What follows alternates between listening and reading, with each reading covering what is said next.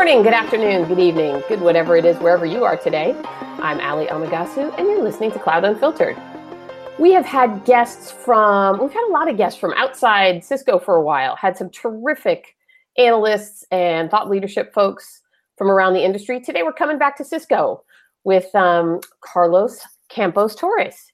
He's a worldwide data center switching technical lead, which may not at first glance seem perfectly cloud aligned. But it is. This guy is passionate about cloud.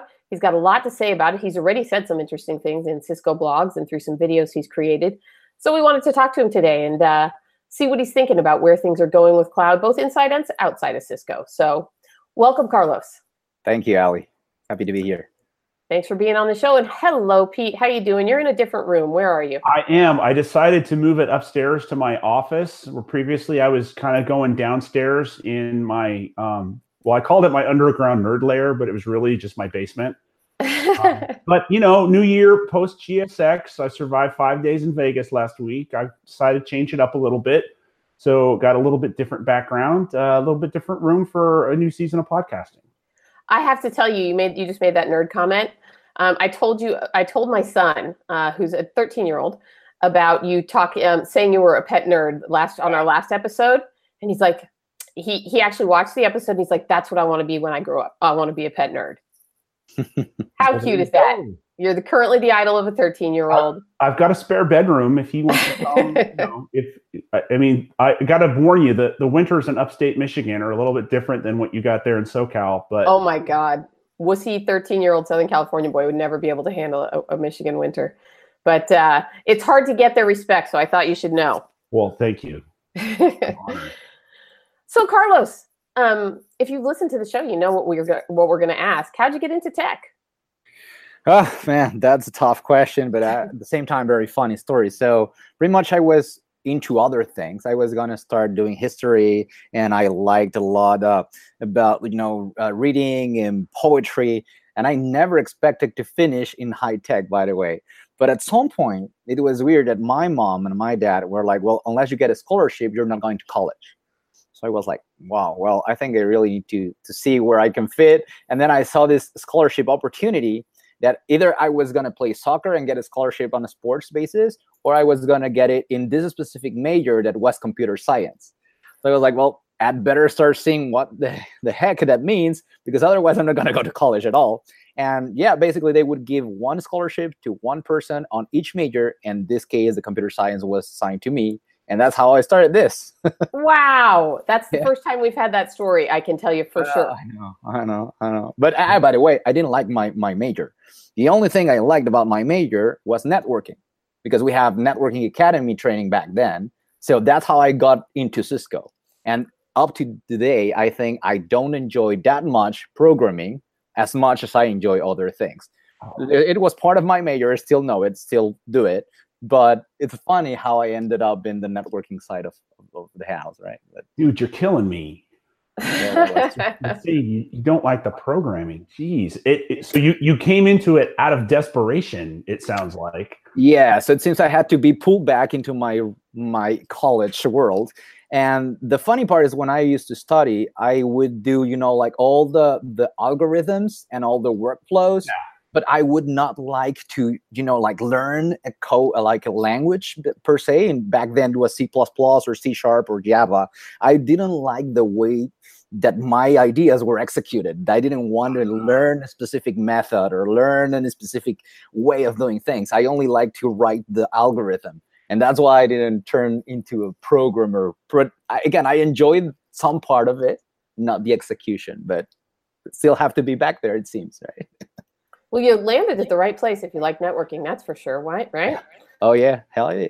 So as somebody if you're a data center switching technical lead, how do you wind up with your hands in all these cloud buckets? Because it looks like you have a lot of expertise in cloud and surrounding cloud technologies.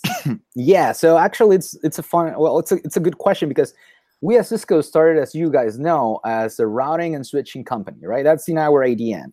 DNA. So if we go on that front, everything was on premise before, but as you guys are very familiar with, people are starting to move to the cloud, which, by the way, also has networking embedded. So one of the greatest things I think we have done as a company as we move towards this evolution of a software-based one is to provide a single pane of glass for all things networking. It doesn't matter if it's virtual, if it's physical, if it's on-prem, or if it's cloud-based. We want to make sure that our network keeps as a single entity, or at least as a consistent point of policy and management. And that's one thing that I really started enjoying when ACI was announced to be covering this strategy that we call ACI Anywhere. That is basically, it doesn't matter where your network lives or how it lives, like if it's a container or one hypervisor, or if it goes all the way to Amazon, we're going to make it consistent and monitored and managed from a single pane of glass, which in this case was ACI. So that's where I started realizing, hey, this is great because now we can create overlays all the way to the cloud, and we can still extend what before was not possible, right?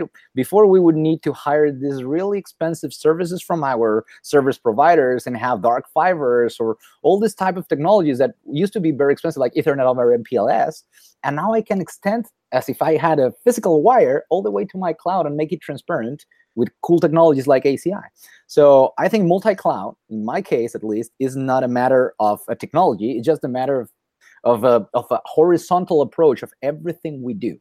Computing, networking, storage, it all needs to live anywhere, but we'll need to manage it consistently through a single pane of glass. And I think on the networking side, that's what really motivates me, that we're thriving in that world that enables multi-cloud. Yeah, I think we're doing a lot of neat stuff there. And I think that, obviously data centers going to be tightly aligned with cloud because on-prem cloud has become so important, right? Originally, everybody was really excited just about accessing the public cloud, and they still are. There's no doubt that excitement is growing. But I think on-prem is becoming a bigger and bigger part of that, right? And it's hopefully becoming more and more seamless. And I think and it's a transition, right? As probably I was commenting in one of the blogs I wrote, this is just a transition. Just as we had this utility model back then when we moved away from the water wells and the electricity systems that were in the backyard of our houses, and then we moved that into the electricity company or the water company. So we're doing this transition so that we pay by the meter, by our usage. And through that transition, we have a point in between, which in our case, going back to technology, this is the hybrid IT or the hybrid cloud.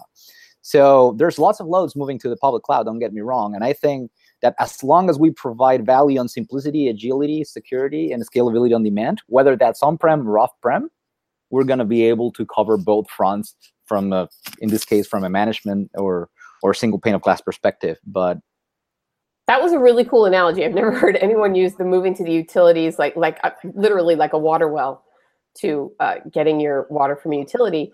But you reminded me, we had a guest on, our last guest, kind of said, well, I think private cloud in America is kind of dead. I don't know if that's the exact term he used, but he said, people here aren't frightened about security in the cloud anymore.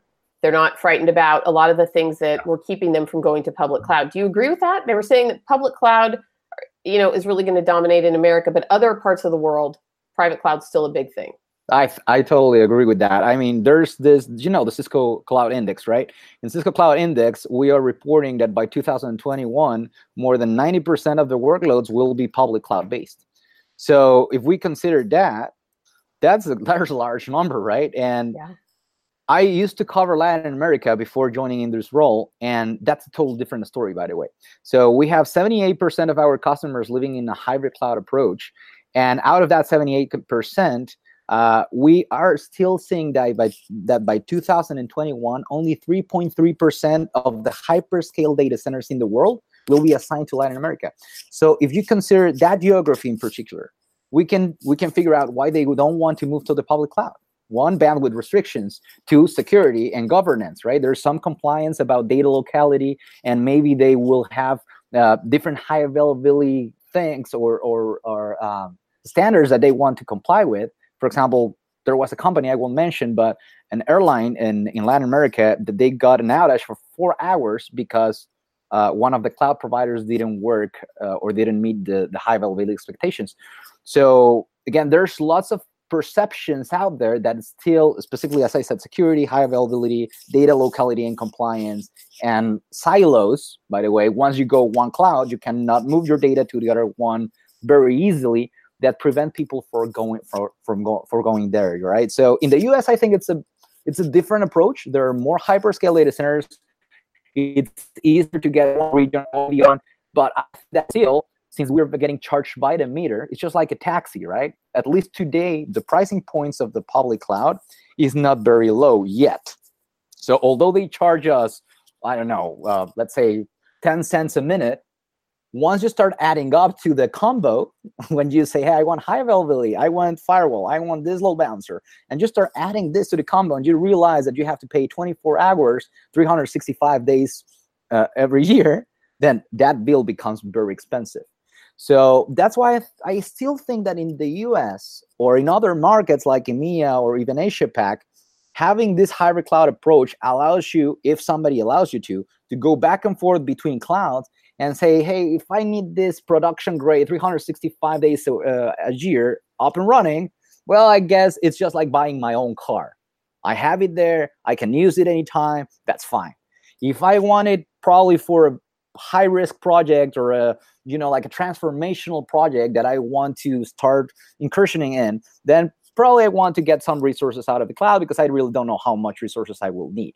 So it's just like renting a car, right? If you go to the beach, you don't buy a car there, you're just going to need a transportation for a week or so. So I think that's mainly the approach I have today with hybrid clouds. If you want a car or you need to own a car because you don't want to be charged by the day and probably have somebody else's risks, you don't know if somebody got the right maintenance for the car, they changed the oil, all that, then have your own car, have your own private cloud. But if you have something that you're not certain where you're going to go and you cannot afford to buy a full car for that, then you can go public, and that's totally fine, right? So that sounds like big data to me. If your big data apps, those should still be on-prem? You mean the big data apps? Where you're storing large amounts of data. Yeah. Well, that's a tough one. It really depends what type of data you're storing. If it's like social media analytics and all that, well, probably people doesn't care or don't care if that's stored in the public cloud. But if it's something like a blockchain process or something that has compliance information or something that is critical, and I'm starting to aggregate multiple points or processes, that's probably something I want to keep under my hood. So It really depends on the type of big data that you were talking about. But I think, again, there's a mixture and a use case for everything. All right. I think it's cost that was making me ask that question. Like, is it just going to cost too much? Because you were talking about, it's still pretty expensive. I think it costs way less to do private cloud when you're talking about large amounts of information to get stored. We have a server, by the way, the UCSS 3260, that we're selling as a utility in some countries. So you can just get a full appliance, for example, with 600 terabytes of storage and just start paying by the meter, just like you would do in the public cloud. But in this case, you have your own on-prem appliance and you just pay for the usage.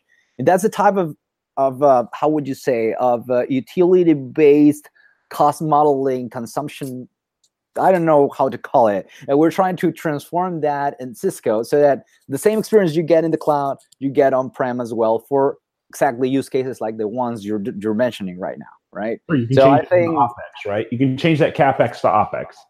But still with your own premise, on your own premise, with your own infrastructure and with your own rules, right? So yes, that's right. We're trying to see how we can consume on-prem better in a cloud-like experience. And I think that's what people is leveraging in this transition when the provider offers that, right? Or supplier offers that. So Pete, you want to step into your questions? Yeah. So let me give you a little bit of props here. I think the blog article that you're talking about is on the Cisco Cloud blog. It's entitled "Digitization and the Inevitability of the IT Evolution." Right. Where you bring up this well example, and at the bottom there's a really nice video. Although it says Cisco data center in 10 minutes. It's actually 12 minutes long. I know. I ran it down, but it didn't sound right 12 minutes. That's why I said, let's give it in 10. But what I love about the video is that it explains basically the entire Cisco infrastructure and data center cloud strategy all in one video with a really nifty diagram that you draw as well. And it's rooted in what I always think of as the holy trinity of infrastructure, right? It's network, compute, in storage. And you kind of build this very nice story from those three components and talk about, things at a hardware level, at an orchestration level, at varying levels in the stack. Do you find that there's a low-hanging fruit in that story that people kind of immediately get and like, yeah, that's what I need out of that entire portfolio? Because to adopt the entire portfolio at once is something that people typically don't do. But like, what do you think is the quick, that low-hanging fruit out of that entire experience that you go through in that video? Oh man, that's a tough question. I wish I had the answer. But every time I show that session, I always try to see people's faces and see what they react better or worse, right? So I would say there's a few that stand out. For example, CWOM, right? CWOM is our workload optimization manager solution, which based on analytics tells you, hey, you're using this amount of infrastructure, you're wasting all this, which you could repatriate into other applications instead of buying more and more infrastructure. And I think that's one of the things that really gets their eye, right? Once they see, hey, I have, let's say, 100 gigs and I have 200 cores, or I don't know, this amount of resources, and I'm only using 20%. Why should I be buying more and more infrastructure if I can not only tell you how you can optimize that load, but also automate you and right-size you regardless of your location or hardware? Because again, this is hardware and cloud agnostic. Especially if we move to the cloud, that's very important because today you're running probably on-prem and you're undergoing that transition to the public cloud. So if you tell it, hey, this is what I have, and you pull through this tool called CWOM, you pull the inventory of whatever you have and say, hey, CWOM, tell me how it would look like in Amazon or in Azure. So instead of you going in, I have seen customers doing this on a spreadsheet, by the way, in Excel, right? Sure. Going and saying, I have this machine with this CPU, this memory, this disk. And then they pull out the full inventory and just trust that they are using the full infrastructure and purchase that exact same thing on the public cloud. CWOM just tells you, hey, you're just needing this. And instead of you paying X amount of dollars because that's what you thought you had to purchase at Amazon or Azure, well, I'm going to tell you exactly how much you need, what's the best site or location or zone, availability zone that you would need to place this in, and then I'm going to save you all this amount of dollars. And this is obviously an ongoing optimization process. So I think this really has caught some people's attention, especially because we're undergoing that multi-cloud transition, and people wants to know where it makes more sense for them to run their loads. Of course, there's many others, right? But this one really came up to me. Sure. No, C1, that's a good answer to that, because like you said, it gives people like a dollar value, or you can save X%, or it really puts easy to understand metric around the benefit that you get from using the tool set. So let me flip that around on you now. So out of all the stuff that's in the portfolio, what is it you think people struggle to see the value with that maybe we could be doing a better job of either having C1 like metrics that make it more obvious, or that people are struggling with that for a different reason? I think security. So in security, the funny part is that people take security for granted, right? Sure. And although everyone talks about security and it's a big budget generator and all that, it doesn't generate any money for customers to invest on unless something bad happens. So when we talk about titration, for example, right? Titration Analytics is our zero trust analytic platform so that we can identify how your applications talk to each other, regardless if they're running on the cloud or not. So I don't know if you know this, probably Ali knows the answer, or you know the answer, Pete, I'm sure you do. But every time I ask my customers, do you know how many ports, how many doors each of your server have? Well, they have 65,535. So you are just leaving all that open and then closing door by door after what you heard was malicious. For example, ransomware. Right. I heard WannaCry word on this port. Oh, go ahead and shut that down. Perfect. You still have 6,534 ports left. So instead of doing the opposite way of saying, this is what my applications really need, these 3 or 4 ports, close the rest. Imagine how much surface or potential attack surface we would be closing just by allowing the ports that my applications really need, regardless of their location or hardware they're running on top of. So that's what zero trust means. And titration is usually identifying everything we have in terms of all applications and the way they communicate so that they can either just tell you or automate that process and define or execute a zero trust policy. So going back to the original question, every time we show them this is great, right? They go like, well, I really don't know how my application is stopped today, it would be definitely great to understand this. However, there's never budget for it until we have an attack, and then, hey, now let's fix the problem, right? So I think it really depends, but that's usually the point where we're seeing the harder time, because although everyone has security in their minds, it's usually hard for them to find the right budget and charge the right area for it. So I think that's usually an important part. Although microsegmentation is a big word out there, and it needs to happen everywhere, right? Cloud, on-prem, etc. But I don't know if I answered your question, Pete. No, you did. And as long as we've already covered electricity and well and taxi to car ownership analogies, my favorite analogy for security is the insurance industry. Yep. Right? What would this cost you if the worst thing possible happened? Exactly. Right. And then, okay, so security is your insurance policy against that worst case happening. And is it worth, then you translate that into X dollars per year, or depending upon if you're using something like StealthWatch Cloud, which has a different billing model and offers you security along a slightly different axis. That's how I've seen that conversation start to become successful, is to use that insurance analogy. Have you seen one similar to that, or you like that one? No, totally. Yeah. Ali, I don't know what your thoughts on that.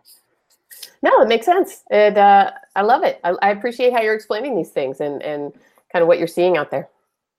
By the way, since you touched StealthWatch Cloud, it's very complementary to Tetration, for example, right? Mm-hmm. So we're seeing all kinds of portfolio. I remember once we were talking with Keith Compton, and we were seeing that as I said, multi-cloud is a very horizontal approach, right? It's touching every and each of the technologies we do at Cisco, which is quite interesting. I mean, we're just embracing the multi-cloud, not as a technology, but just as something we need to do for anything we do out there. So now that you touched upon StealthWatch, we pretty much do StealthWatch Cloud and then integration with Tetration with different objectives, by the way. One with a sensor that can perform even enforcement on top of any VM or any colocation, and a StealthWatch that can leverage some of the APIs from Amazon and get all this log collection and tell you if there's an anomaly or not. But they are both very complementary, and they can live on any location or on any hardware. So I think that's part of the transformation I was talking at the very beginning that I think really motivates me, starting for the data center switching, which may be the very baseline, but extending all the way up to the analytics. Very good. What do you think is the next frontier here? I mean, one of the things that I've always enjoyed about the tech industry and why I've been doing it so long is that there's always something new to learn. There's always some new frontier out there to tackle. We've got a pretty comprehensive, as we've discussed here, data center and cloud portfolio. But what do you think is the next wave of things that people are going to be concerned with, are going to need help with? Well, right now, I think, actually, if we talk today, what drives more of our investment as IT is automation, ways to do things easier, right? So I think this is one thing that we're focusing today. But next, that automation, by the way, is performed by us, right? So it's usually somebody that goes in there and either uses Ansible or uses any of our Cloud Center or cloud tools, and then starts doing these repetitive tasks so that I can do the single-click experience, which is pretty much what everyone wants. But I think the next step in that evolution is how can we leverage now the machine providing that automation experience? So understanding what is constantly being done repetitively, and then from that, create your own automation. So for example, and you guys probably have heard of this, but have you guys heard of Connected Tech, for example, the Technical Assistance Center from Cisco? I have not. I don't know that one. So this is actually quite cool. And today, what's the process for you to, for example, open up a case attack? So your network breaks or your server breaks or whatever breaks, and then you have to call TAC. And then you tell them this is priority 1, priority 2, and then they start digging at, or checking your configuration. So instead of doing all that, now what we're doing is don't get a real person trying to figure out what happened. Just have them talking with the rest of your machines, in this case, your routers, your switches, your servers, whatever that infrastructure may be. And then through our analytics platform, make some types of decisions so that you can first diagnose that problem, and then even fix it and that's part of the next evolution or the next steps automatically for you. So In our case, we are reassigning the way that our CSEs or customer support experience engineers work towards probably more complex cases or more high touch cases. And we're enabling a better or a faster time to response and a better customer experience, because sometimes people don't even realize that they had an issue and it's already fixed. Sure. So I think that's the next step, how we're going to leverage artificial intelligence or machine learning or all this type of deep learning technologies into things that would enable us to provide better customer experience or better differentiation through technology. And that's pretty much what anyone wants out of technology, right? And Sure. we're living today in a world, this is something that I wanted to close with.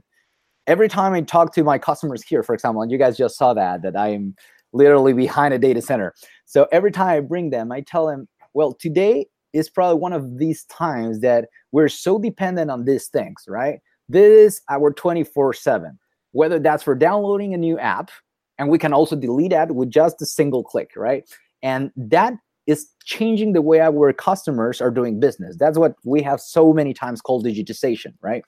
So if I can turn on my data center the lights and change the color with a single app, then that's the reason why I am investing $50 on a light bulb with, I'm gonna do some branding here, Philips Hue, compared to a regular light bulb, right? So the commodity or the utility in this case is light, and I can buy that light bulb for what, like $1 or $2 probably if it's a common one. But this Philips Hue light bulb costs $50. They are making $48 extra because they are giving me the pleasure of playing with my cell phone and putting the color I want. So technology is disrupting or changing the way these guys do business. And it's driven by customer experience. So every customer out there we have, or every company out there that is looking to differentiate themselves in any market, is definitely leveraging technology more than ever today, I think. Yeah, when it's trickled down to light bulbs, it's made it pretty far. Okay, that is a good closing thought, but I have a question I've been sitting on that I still want to ask you. As the data center switching technical lead, is Cisco innovating? I know traditionally, I think networking has always innovated around how do we move data faster? How do we move more packets? Are we focused more on kind of the automation and the software layer of innovation now with our networking products, or is it still about moving data faster? Hopefully, it's not, Ali. It's not the latter. So it's the first one you said. So we are, as a company, we are seeing commodity and then value, right? And we cannot be selling commodity anymore. If you see what things have been commoditized lately in the market, one of them is networking. The other one is compute. The other one is the storage. And then the last one I think is now commoditized as well is the virtualization layer, the hypervisor.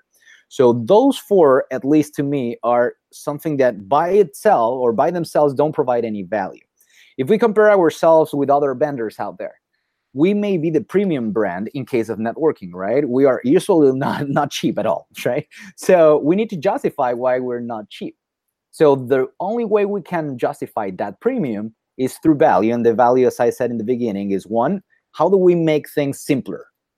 Instead of going switch by switch, port by port, device by device, and if something breaks, go to troubleshoot each and every one of those. And maybe if it's on the cloud or if it's on-prem, you have to go to each and every one of these tools to manage every device individually. So instead of doing that, what we thought was good was, why don't you just separate the control plane, have a single management tool, and you just choose whatever device you want to execute your network on, whether that's physical, virtual, bare metal, or cloud-based. So think about the phone, the cell phone again, right? This is something we did with the servers, by the way, at some point. So before, do you guys remember these cell phones that were huge, that literally would go all the way to the top of my head and then end over here? They would show up in this series called Saved by the Bell. If you remember that, probably I'm too old. But no, I owned one of those. Oh, you had one of those? Oh, but then you were probably very cool and got the StarTAC, right? You know, yes. The one that yes. called it. So what would happen if you would lose one of those phones? I don't know. It was kind of a big deal. It was a big deal, right? You would need to get all your contact information back. You will need to tell every person, hey, this is my new phone or phone number.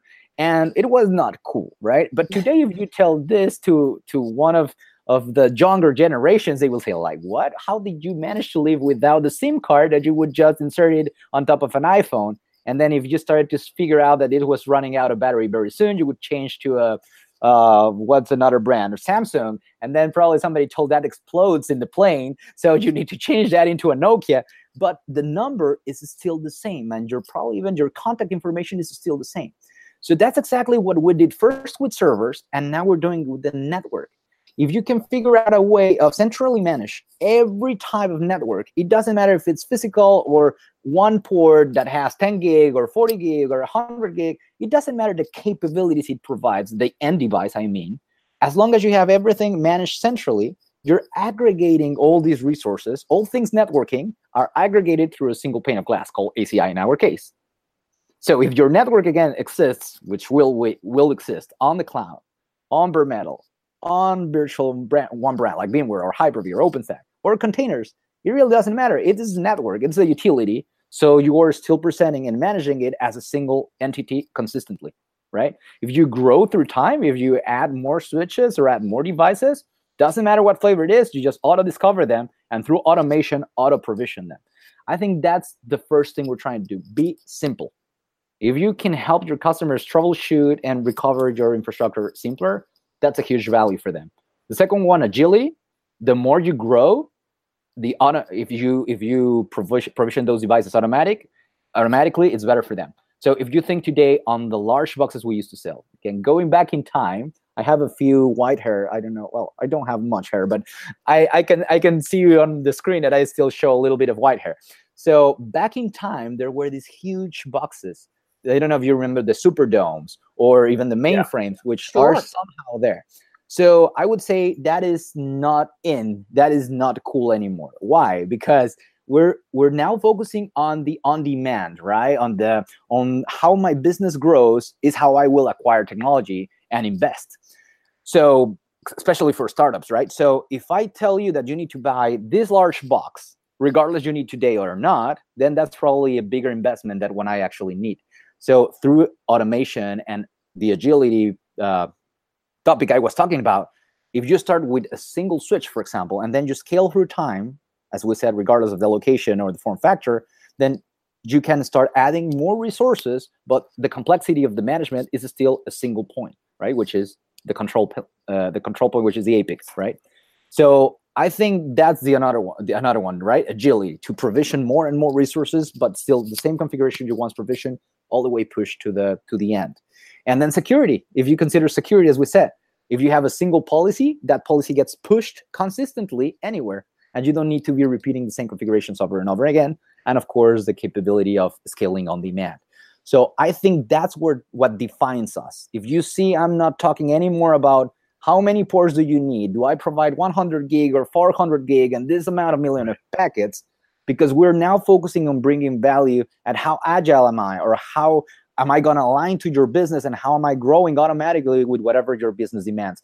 I think that's the difference in the speech we used to have probably 5 to 10 years before compared to now.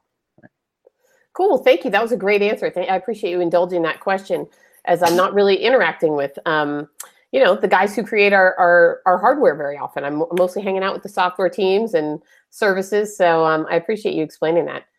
By the way, Ali, I wanted to tell you that, because I don't want you to get the wrong message, by the way, it doesn't mean that hardware is not important, right? Although we are defining everything to software, if you still buy your iPhone and you still buy your Samsung, you're still not buying probably that $10 cell phone that is out there.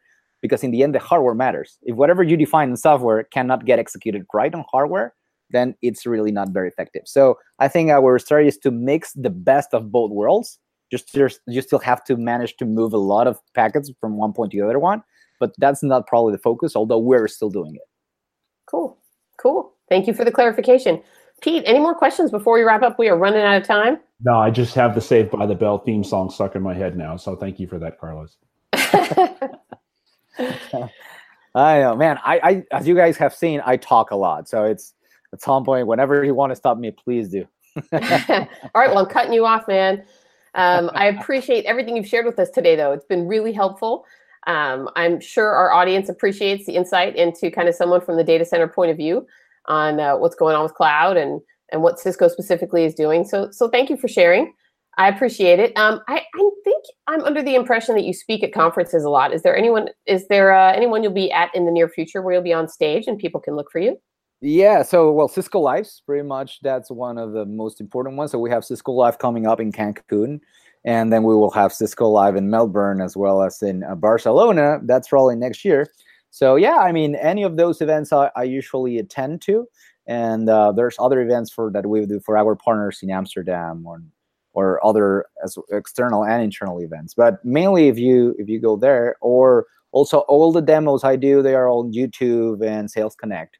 So for our internal audience, by the way, the external can consume it in YouTube, and there's lots of explanations just like this that can be consumed in 10 minutes or 12, by the way, Pete, that people can look after them. It's called Cisco Data Center Made Easy, the YouTube channel, in case you want. Okay, great. I'll put a link to it in the show notes. Sure. So that people can check that out. Well, thank you very much. I wish both of you guys a terrific afternoon, and I hope to talk to you again soon. Carlos? Thank you. Hopefully you will. Hope you invite me. All right. Thanks a lot. Bye-bye, everybody.